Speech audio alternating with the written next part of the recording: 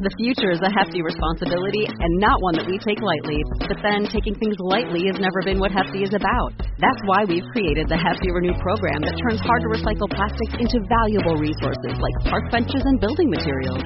To participate, simply fill up an orange Hefty Renew bag with accepted items, tie it up, and drop it in with your regular recycling. That's it. It's that easy. It's time to rethink recycling with Renew. Particular valued resources may vary by geography. More info available at heftyrenew.com. This is the Read to Lead podcast, episode 329.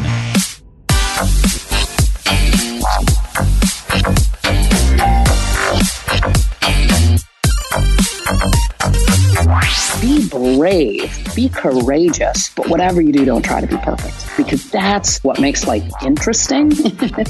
And it's what allows us to sort of stay on this never-ending journey of personal growth. Hey, thanks for being here. I'm Jeff Brown, and this is the Read to Lead podcast, the podcast I've created to help with your personal and professional growth, because I believe that if you want to achieve true success in your business and in your life, then you need to be an intentional and consistent reader. So with that in mind, I've designed the podcast to help narrow your reading list and bring you key insights and valuable ideas from people who I think are some of today's most successful and inspiring authors. If you're in need of a new lens through which to view your planner or calendar, or like me, yours is missing something and you're just not quite able to put your finger on it, then today's book and guest is for you. I'm talking about Molly Fletcher and her new book, The Energy Clock. 3 simple steps to create a life full of energy and live your best every day. I'm going to ask Molly to share about how to conduct your own energy audit and why you'd want to in the first place, the importance of managing your energy around the uncontrollable, the advantages of embracing imperfection, and plenty more. You might be one of those folks who color codes your calendar depending on the project or maybe the area of life that you're working in at any given time. I personally have tried some of those variations and none of them have quite worked for me. But with Molly's version of this, something for me just clicked. I feel like I've found the missing piece, the icing on the cake, if you will, to my already solid calendar and planner system. Well, Molly Fletcher is a trailblazer in every sense of the word, a rare talent of business wisdom, relationship brilliance, and unwavering optimism. As a popular keynote speaker, she shares the unconventional techniques that helped her thrive as one of the first female sports agents in the high-stakes, big ego world of professional sports, and now as a successful entrepreneur. CNN called her the female Jerry Maguire as she's recruited and represented hundreds of sports' biggest names. In the process, she's managed to observe and adopt the traits of those at the top of their game. Her latest book, her 5th, is called, again, The Energy Clock. 3 simple steps to create a life full of energy and live your best every day. Well, Molly, I'm excited to have you here. Welcome officially to my podcast, this thing called Read to Lead. Glad to have you here. Absolutely, Jeff. Thanks for having me. Well, when I first began familiarizing myself with your book, first of all, I love the way it feels in my hand. I'm a big fan of how books feel, how they look, how they make me feel when I read through them, and I really like how your book is designed. When I first looked at it, I assumed, wrongly, that, this is going to be a book about fitness and diet and exercise and those kinds of things. That's kind of threaded throughout the book, but what's the real thesis behind the book, if you will? Yeah, so Jeff, it really is a result of, I spent about 20 years as a sports agent representing, almost 300 athletes and coaches and broadcasters with a team of agents. And I lived in a world every day where I saw the linchpin for performance was energy. The best golfers in the world, the best baseball players in the world, the best coaches in the world, they were incredibly intentional about where and who they gave their energy to and why. And the result of that, with the ones that did it really well, was better performance. And then I sort of, I wrote some books and now I speak and we have a training company and I got kind of out more into the, sort of real business world, if you will. Not that, sports certainly is the real business world, but more in sort of the day-to-day business world. And I saw the linchpin for performance, the thing that executives, leaders focused more on than their energy was their time, right? They were sort of obsessed with their calendars, where to be when, And I thought, man, what if business people took the mindset, took the strategy, took the philosophy, and even maybe some of the systems from what I helped quarterback with my athletes and coaches and applied it into their own lives? What would that look like? Could they perform even better? And that is at the core, the impetus around the book is a process to help people have better systems, better intentionality, more clarity around how to manage their energy more effectively, which in turn lifts performance. And that's what you refer to in the book as the energy clock. Can you expound on that a little bit? Well, what I believe is I don't think you can lead. I don't think you can serve. I don't think you can inspire. I don't think you can solve problems. I don't think you can make change. I don't think any of those things can happen if you don't have enough energy. And so to me, what the book does is it helps people audit their energy and get really clear on who they give their energy to and why and for what. And so it's a system to help people do that, because that's the only way as leaders we can inspire, we can make change, we can solve, we can serve, is if we're very intentional and clear about setting our energy clock.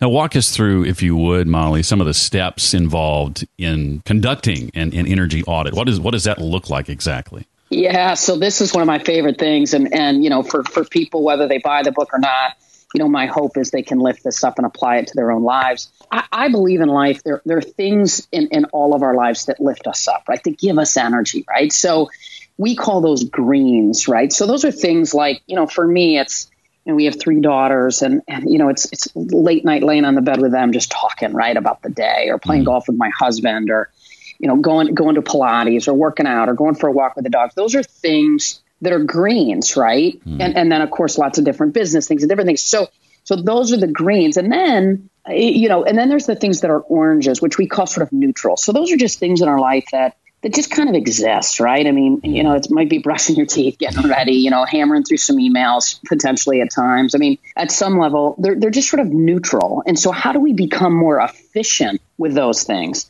And then there's the reds, right? Those are the things that really drain us, right? Like we look at them on our calendar and we just think, you got to be joking me, right? Like make this go away. And they're very negative. And we have people in our lives like that potentially. We have duties, we have obligations, we have things. I'm certainly not suggesting that everything in all of our lives needs to be full of greens. But what the audit helps people do is it gets really, really clear on the things that give them energy, that increase their energy, that in turn allow them to show up as their best selves, whether it's in important meetings, client conversations, calls, et cetera. And then the oranges are, how can we be more efficient there? Or as leaders, how can we maybe delegate those things, right? How can we assess, is there a more efficient way to do this? Or is there somebody else that could do this for us so that we can do, potentially it is what our greatest gift is. And then the reds are, how do we remove these things? How do we ensure that we lift ourselves up enough so that when we find ourselves having to navigate a red, that we've filled our cups up enough that those reds don't drain us empty, right? Don't drain us dry. So I'll give you an example. Like for me, I might have to take a red eye home from the West Coast after a keynote. But what I'll do is I'll make sure that I plan my life, my day, my schedule in such a way that when I get on that airplane to go for the red eye, I might have done some things to get myself to a really great spot so that when I get off that airplane, I have and can show up as my best self for the people in my life that matter the most. Whereas if we go hard all day before we get on that red eye, if we don't take a little bit of time to be intentional about the way that we show up for that red eye, then maybe when we get off that plane, we show up for the people in our lives that matter most and we're still in the red, right? So that's what that audit does, Jeff. It helps people gain clarity, and then we have a system to help people get intentional about inserting enough greens, being efficient in the oranges and being intentionally and or eliminating as many reds as we can. And I like how you suggest that teams consider this audit as well. How often would you say individuals should consider an energy audit? And maybe how often do you do one? And does that differ for, say, teams? Yeah. So, I mean, in what we've heard from our readers, our listeners, is once a quarter, right? Like if once a quarter you just reflect on your audit, right? The first one's going to take you a little bit longer than the subsequent ones. But if the first one, you get really clear on what are the things that give you energy, what are the things that are energy neutral, and what are the reds? And if you get really clear on that, then if every quarter you just reflect on that, is that still lifting me up? Is that still draining me? Are those still things that I can be more? Are there new things that have erupted in your life? Maybe there's a new client. Maybe there's a new employee. So I believe quarterly helps make sure that you have the clarity. And then what we teach people how to do is how to take the reds, oranges, and greens and color code their calendar in such a way that at a glance, they can get a good sense for how well they're navigating their energy inside of their life, both in sort of reflecting back, right? You can look back. How did I feel? How did I do in my last 30 days? How did I do? How much red was there? Could I have done a better job in certain moments to show up as my best self? And then are there new things in your life? So long answer to your question, but I would say quarterly, because that clarity is what drives the intentionality and in turn the outcome and the improved performance. Now talk, if you would, Molly, about the importance of managing your energy around those things you can't control, those things that maybe you don't have a lot of say in. Well, and I saw this firsthand with the best athletes and coaches in the world, right? Is they were incredibly intentional about controlling the controllables. And I hear coaches and my athletes talk about this all the time, because the more that we can focus on what we can control, we manage our energy obviously better when we do that, right? So for coaches, you'll watch the best ones. Yeah, they might get upset about a bad call, right? They might get upset about something that a player did, or an athlete, right? They get injured, but what they pull back as fast as they can do is they recover quickly and they say, okay, what can I control? Right? I can't control ref calls. I can't control at some level that I just got injured and I blew out my knee. What I can control now is how I navigate this, how I manage my energy so that I can recover quickly and sort of shift potentially and improve the outcome as quickly as I possibly can. So there's so much noise in the world. And there's so much of that noise that we can't control. And if we put energy around that noise, we're going to find ourselves pretty empty, pretty exhausted, pretty drained. But if we focus on what we can control, it allows us to recover more quickly and to show up even better. So I saw that all the time. I mean, you'll see athletes and coaches, they get frustrated. There's no doubt about it. But the best ones, they recover quick and they shift to the controllables. Well, I loved how you described the advantages of embracing imperfection. Can you expound on kind of what you mean by that? Well, here's the thing. I think that if we're striving for perfection, it impacts our ability to lean into change. It impacts our ability to try new things. It impacts our ability to take risk, because at the core, when we lean into discomfort, when we lean into possibly doing something a different way, when we lean into something new, when we lean into something scary, the odds are, right, that it may not work. But the truth is when we, and again, I mean, and I sort of live my life inside of this metaphor of sports, but, I played tennis in college. And when my coach would say, hey, look, here's the thing, we're going to change your grip on your forehand a little bit. Well, the first 5 or 10, I hit them into the bottom of the net, right?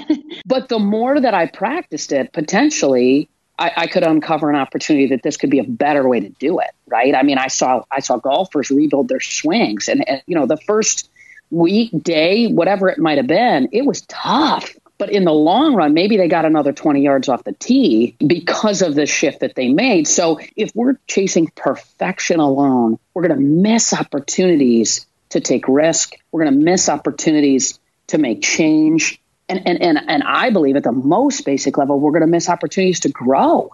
So to me, it's, we have 3 teenage daughters, 17, 16, 16. I'm always trying to talk to them about be brave, right? Be courageous. But whatever you do, don't try to be perfect, right? Don't try to be perfect. Just try to be courageous and be brave, because that's, in my opinion, candidly, what makes life interesting.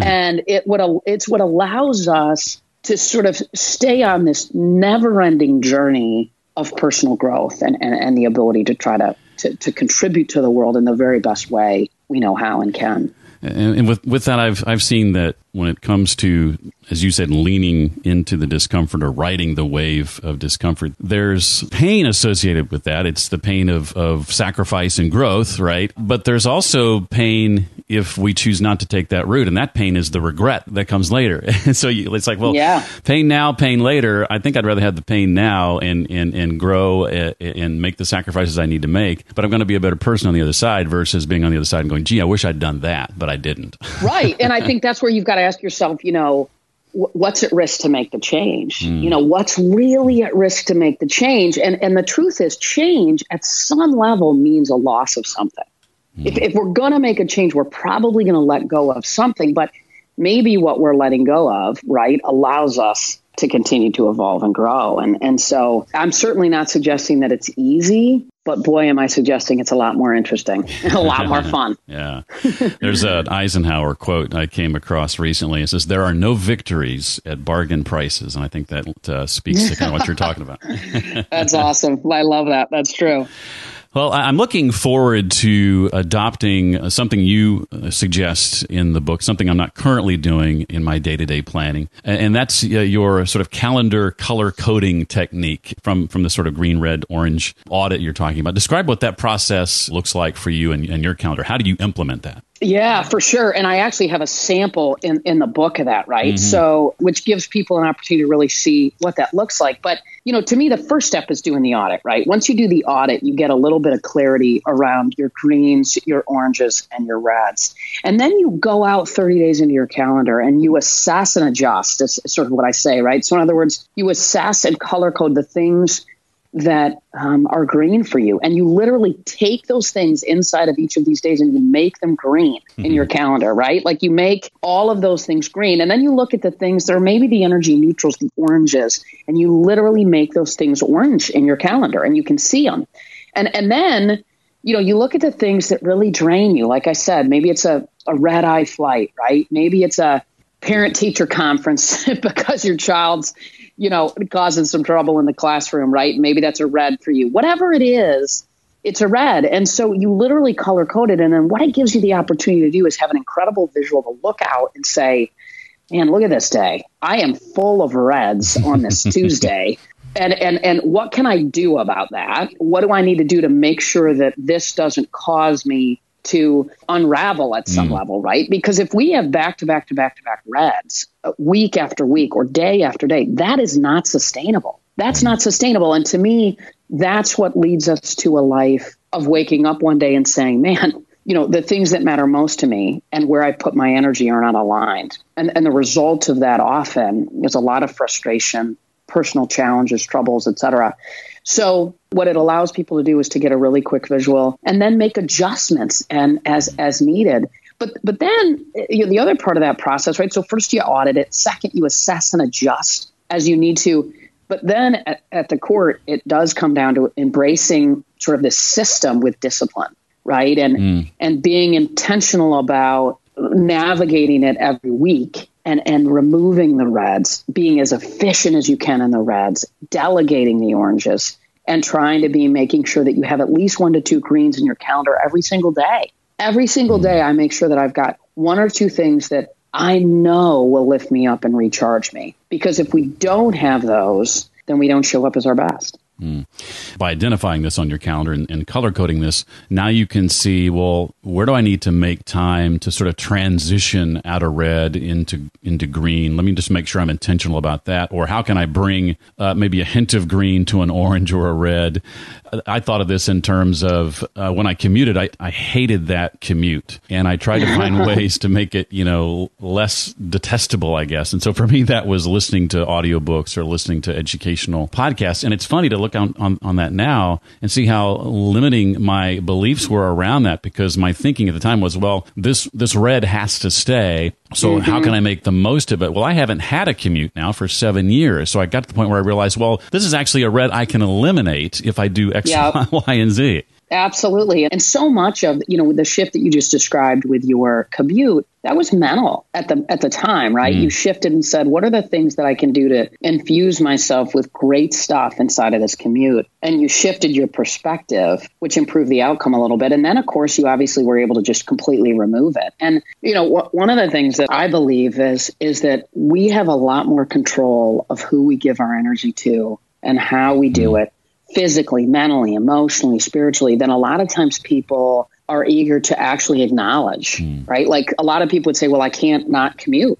Well, you made a shift and now potentially, you're in a better place. And so we do have control over energy more than I think at some level we can acknowledge it. And what I hope is this book creates a place and a way for people to be intentional about it, to have the clarity around it, and to control the controllables.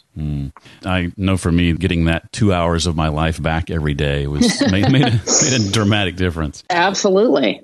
Well, I've got a couple of questions, Molly, I want to ask, actually 3 or 4 I want to ask that aren't directly related to the book. Before I do that, though, anything else from the book you want to make sure that we know about? I mean, the only thing I would say is people can access the audit for free. I mean, if you go to mollyfletcher.com, you can go and you go to the books tab and you can get in there and get into the website for the book and actually download the audit and lean into it on your own. And our publisher was just terrific and helped sort of make some of these available for folks for free. And so I guess I would just encourage people to tap into that if they'd like, just to allow them to take that first step, because this life thing, it's not a dress rehearsal, right? We don't get to do it twice.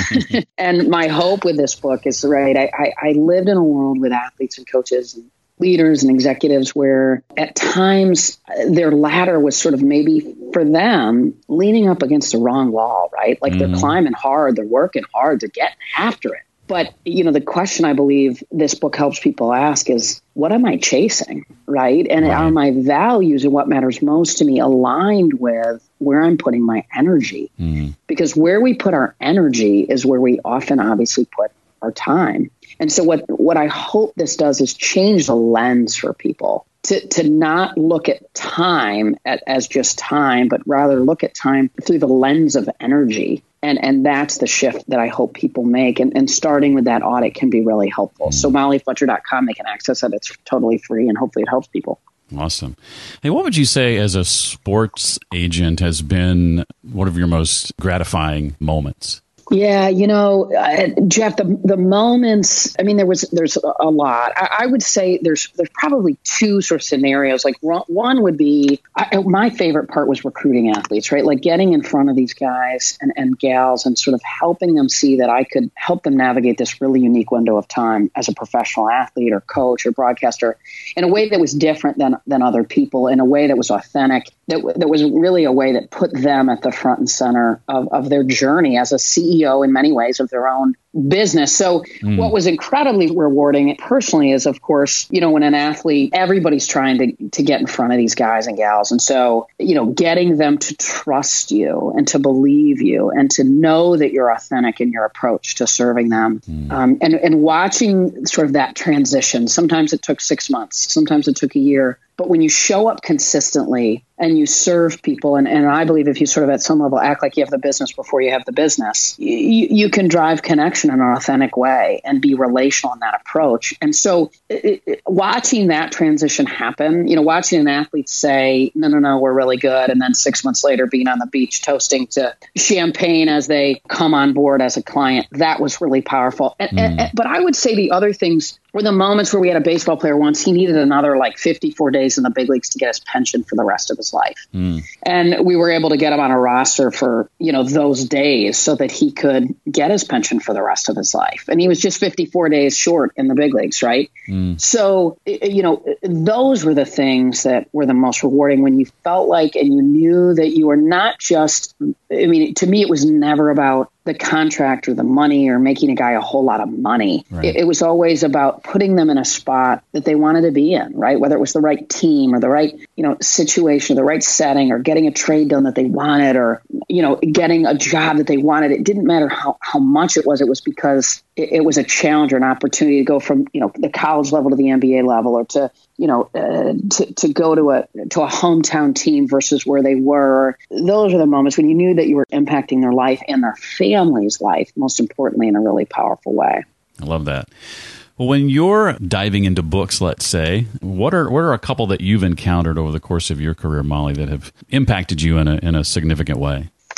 The Alchemist is a book that I just really love because to me, it's just it just gets right down to I think what matters most, which is really getting clear on your purpose in life and what you're here to do and why. And so I love that book. And I'm a big fan, and he's been on my podcast, which I'm grateful for, Ryan Holiday's work. The Obstacles the Way. All of sort of his stuff is so well thought out, which then drove me down this lane of Stoics. And so, in philosophy, philosophers. And, I'm reading a book, The Republic of Plato right now. And so you look at some of these people who studied what is an excellent life. And that is really interesting to read, in part because of the work that I do. But it really helps you get clear. And when you see what, some of these philosophers studied so long ago and where we are today and what is natural and what is human, as much as things have changed, they haven't. So books like that challenge you to think are pretty powerful. So those are a couple that come up for me, Jeff. I've read from the Daily Stoic every day this year so far. I haven't missed a day. Yeah, me too, man. I know. Isn't that just a great one? Yeah, he is one smart dude. Yeah, I had a chance to hear him speak at a conference a few years ago. Very, very enjoyable. Well, what do you do when it comes to retaining what you read or ensuring you actually implement things you've learned that you want to put into practice? Any particular tips or tricks for you personally? Yeah, for sure. Inside of any book that I read, right in that front cover, I capture anything that's interesting to me, right? So in addition to maybe highlighting, underlining, writing in, et cetera, I'll also go grab things and just put it at the front of the book. And then things that I really want to lift up and make sure that I apply it to my own life. I have a little notebook that I write those things in there. So the notebook's a conglomeration of lots of different books that I read and thoughts that come up for me that I really want to apply to my own life. And then I go even deeper just inside the cover of the book. Because to me, I love to consume information, but at some level, sometimes if I'm not being intentional about capturing it, information without action is just a whole bunch of noise. Right. So I think that you've got to make sure that you're consuming it in a way that allows you to take action on it or think about it or process it. And that's, it's powerful. It's fun. I like that process. That's something I've done as well, is sort of create an index, if you will, in the front of the book. Yeah. As a successful speaker, you're doing keynotes pretty regularly, or at least pre-COVID. I'm sure you were, and would love to hear how that's impacting what you're doing. But what are some of your tips for delivering an impactful and memorable public talk? Yeah, for sure. So, normal times I'm, speaking 60 to 70 times a year. And now I'm doing it mostly virtual now, which is different. But, again, kind of inside of the why for me, it's to lead, inspire, and connect with courage and optimism. So whether you're doing it via the green dot on the screen of your computer and through video or live, it still allows you to try to make an impact. But for me, I'm a big story person, right? Most of my keynotes are full of stories and experiences that I've had with the athletes and coaches and leaders that I've worked with. And how can we lift those stories up and apply it to our own lives, right? And so when people hear stories about some of the best baseball players or coaches in the world, and they go, wow, that's how they dealt with change. Man, I wonder if that is something that I can lift up and apply to my own life. So stories are huge. And I think that the way that you show up in your own life needs to be the way that you show up on stage too, right? So for me, the person right here, right now is the same one on the stage. And so I've never had a speaking, coaching lesson in my entire life, right? It's just, but I think one of the most important things to connect to an audience is to prepare. And one of the most important things to me is to get really clear on who is the audience? What are they worried about? What are they excited about, right? What are their challenges right now? What's the gap? What are the 2 to 3 things that we want to make sure that we impact or change inside of that hour, right? You can, in an hour keynote or however long, 45 minutes, whatever it is, you can make a little bit of change, of course, and that's the goal. And so to me, it's not about, when people say, man, that's so, you're a motivational speaker. It's like, no, I want to be a behavior change speaker, right? I want to make sure that I don't just make people feel great for 45 minutes or an hour. What's incredibly important is to know what movement, what change we want to see happen in the lives of the people in the room. And so understanding what they wake up and worry about and do every day, understanding what's the top 10% of that room doing, and how can we take the other 90, if you will, and I'm just using those numbers as an example, and move them to a place that allows them to show up and serve, kind of in that 10%. Well, finally, Molly, what's ahead for you and your team for the remainder of 2020 and beyond that you're excited about and are able to share with us? Yeah, for sure. I appreciate you asking, Jeff. We're launching something called Game Changer Leadership Huddles, which are a monthly sort of coaching session around various topics. And we're right in the middle of launching that right now. It's going to be incredibly exciting. We've sort of opened the floodgates on it. People are beginning to sign up. Game Changer Leadership Huddles is one of the most exciting things, and people can find out more about that at mollyfletcher.com. But, they're 1 hour coaching sessions with groups. And it's going to be, the excitement's building, and it's incredibly exciting. I mean, we're at a time in our life where people at some level, I think, need a mindset shift. A lot of people talk about performance, and performance matters, no question. And I talked about it earlier in our conversation, but the way to shift performance is to shift the mindset first. And so these Game Changer Leadership Huddles are going to help leaders do a bit of a mindset reset at some level. So it's going to be powerful. It's going to be fun. Well, I was just noticing on your website under the books tab that you referenced a moment ago that there are endorsements from people like Seth Godin and Michael Hyatt and Laura Vanderkam and Dan Pink and on and on and on. All of them recommending this book highly. I recommend you check it out and pick it up. Take you about an hour and a half to read. It took me a little longer because I took notes as I went along, but won't take very long to read it all. And it's, I think, a great resource for you going forward. The book, again, is called The Energy Clock, 3 Simple Steps to Create a Life Full of Energy and Live Your Best Every Day. Molly, thank you so much for being a part of the Read to Lead podcast. Appreciate your time, and thank you for answering my question so willingly. Absolutely, Jeff. It's an absolute pleasure. To find out more about Molly, to check out those links she mentioned, the books she recommended, and more, visit the page I've created on my website just for that purpose. It's easy to remember, readtoleadpodcast.com/329 for episode 329. If I can help with your next in-person or virtual event, reach out to me directly, Jeff at readtoleadpodcast.com. That's also where you can write me if you have questions, suggestions, comments, or feedback on the Read to Lead podcast. Once more, that's Jeff at readtoleadpodcast.com. Finally, a quick programming note. In 2 weeks, we'll be sitting down with former Walt Disney World Vice President Dan Cockrell to talk about his book, How's the Culture in Your Kingdom? And while today we learned from sports about how to live your best every day, next week, from the world of sports, we'll focus on leadership as we talk with Craig Custance and dig into his book, Behind the Bench, Inside the Minds of Hockey's Greatest Coaches. That and more coming up right here on the Read to Lead podcast. Well, that does it for this week. I look forward to seeing you next time for the next episode of the podcast. Until then, remember, leaders read and readers lead.